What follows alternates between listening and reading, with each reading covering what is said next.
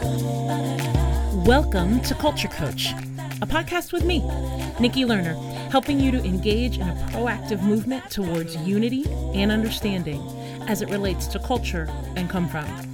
Thanks for joining me today. You ready to go? Let's get started. Hey, thanks again so much for listening. I wanted to create a space each week where you and I can learn about different cultures and come-froms in a safe, non-threatening, non-embarrassing environment. I hope you enjoy this podcast. For more creative resources and ideas, you can engage with me at nikkilerner.com.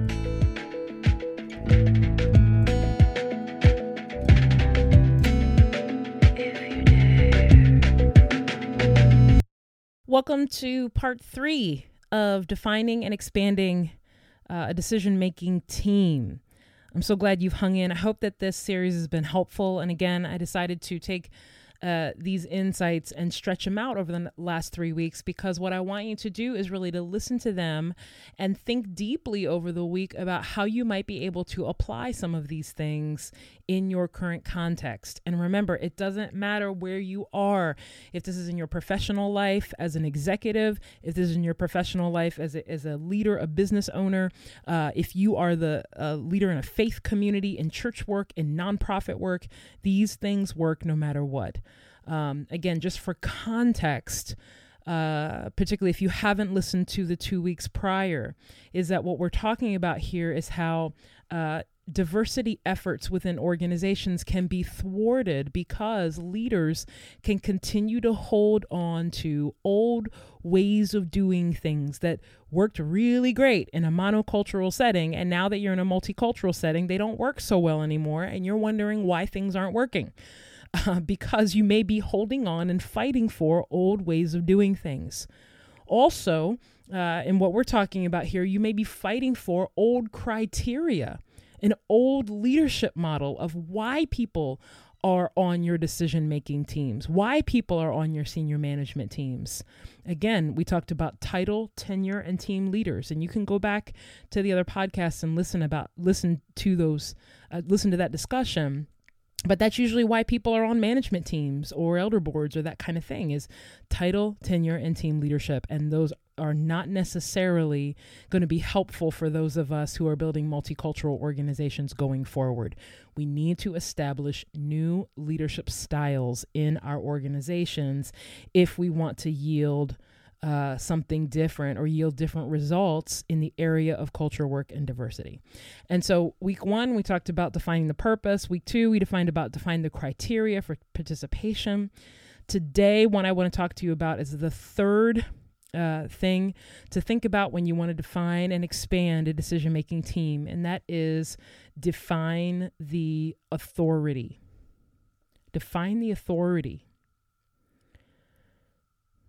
Usually a well-meaning step that organizations decide to make at first, particularly if they've been historically monocultural and moving into figuring out what healthy multicultural looks like, is that a group of monocultural decision-making people will decide that the best thing to do is to come up with a committee or come up with an advisory team, or come up with something like that. A group that is separate from the decision-making team. Now, this group may advise the decision-making team, but the problem with many of these groups, many of these advisory committees or idea groups or whatever it is you call them, is that they end up having no authority.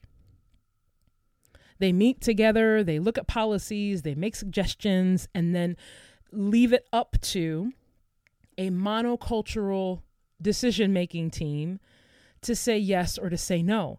And oftentimes that monocultural decision-making team was not part of any of those discussions that this, diversity advisory board or whatever it is came up with.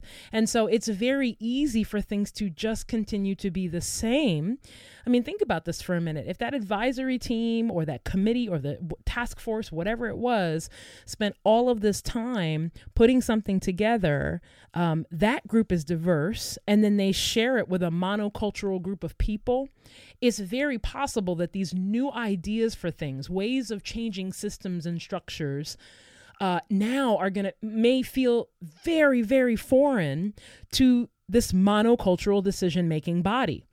And it will be really easy for that decision-making team to now look at the recommendations and reject them as things that are not going to work or things they can't do or whatever the excuse would be, simply because they are still a monocultural team that has the power to make these decisions, the power to tell staff what to do, the power to lead an organization one way or another, or a business to lead it one way or the other. And then the diversity team or the committee has done all of this work, given all of their best efforts, and the monocultural decision-making team still says no.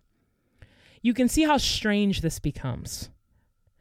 And usually, I very rarely, in my work with my clients, recommend that they start with an advisory board or a committee or something like that, only because the authority of that team has not been defined. And so my goal would be to define your decision-making team. Like, just do it. Find new ways to do it and define the authority. So here's some questions to think about. How are decisions made now on this decision-making team? Are they clear? Do people in your organization know how decisions are made? Do people in your church community or on your church staff know how decisions are being made? I spent a good bit of my life working for a very large multicultural faith community. And I can tell you right now, working on staff, that is one of the things that just felt like a mist. You did not know how decisions were made.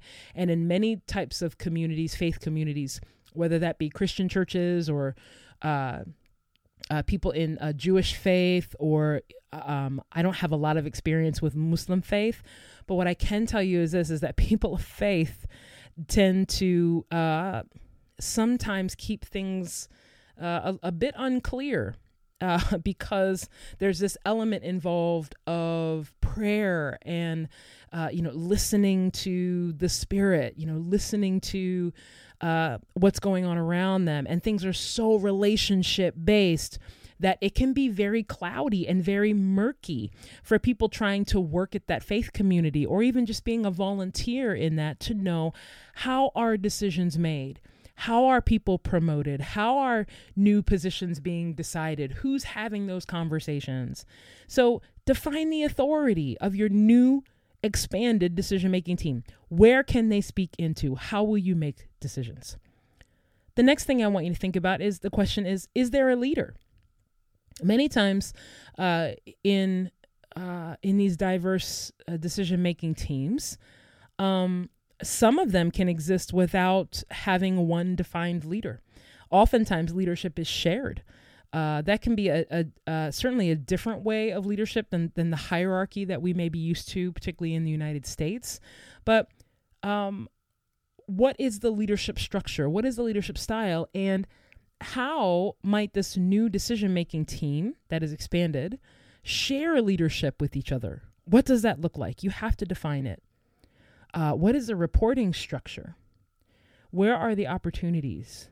And particularly for senior leaders or owners of organizations, you have to ask yourself, are you willing to be led by somebody that is not the owner of the company, that is not you? Are you willing in these moments to, again, going back to shared leadership, are you willing to be led by a non-majority person? Because oftentimes, depending on a lot of cultural factors, this is a hard one for leaders of organizations to be a part of a team where they share leadership. And if that's you, when you're listening to this, and we all kind of can go through spaces like this, why is it so hard to share leadership? Is it process? Just simply organizational process? Is it ego? Is it fear? Is it confusion? Is it that things might take a little longer time? It's very important to go through and name some of these things, to name some of these fears, to name why some of these things aren't working. And this third piece here of defining the authority for this team is so very important. People need to know what their role is. They need to know what they're responsible for. And they also need to know what they can speak into. And you, as a leader, defining the authority here and empowering the people on this decision-making team, hopefully will start to open up a new way of leading your organization that you haven't seen before, that will actually start to encourage you in the area of cultural diversity. So let me wrap up by just saying this. Remember that how do you define and expand a decision-making team? First, you want to define the purpose. Why does this group exist? Second, define the criteria for participation. Remember, establish clarity. Don't lean into everything being relationship-based or on nepotism or things based on quote fit. And then define the authority. Be clear about these things. There are so many different ways that your organization can move quicker and faster into seeing the change that you long to make cross-culturally. But oftentimes you as the leader or you as part of the leadership team, you have to be willing to let go of the old ways of doing things. You have to be willing to let go of the means or the processes that have brought you success up until this point. Let go of it and substitute it for something new in order to expand your team. Please don't leave this important work of cultural diversity to a diversity team, a team that has no power, a team that has no authority, and a team that cannot speak honestly and transparently to the current decision-making team. Do everything that you can as a leader to diversify the decision-making team that you have. Don't start at the lower levels. Start at the upper level. Start making decisions right there, because that is going to communicate throughout your organization. It's going to communicate to the people that are working for you that you are taking this seriously as you are moving from monocultural to multicultural. When they see that the work is first being taken place at the top of the organization, it helps give them safety. It helps give them confidence in their leaders, that their leaders care about this as much as they do. Lean in, keep working. Don't be afraid of letting go of the old ways of doing things so that you can embrace the new, so that you can see the change that you actually long to see. Hey, thanks so much for making the time to listen. If you like the insight today, tell your friends and be part of the newsletter at nikkilerner.com. Remember, it takes that first decision to realize your vision for a more generous, multicultural life. I'll see you next week.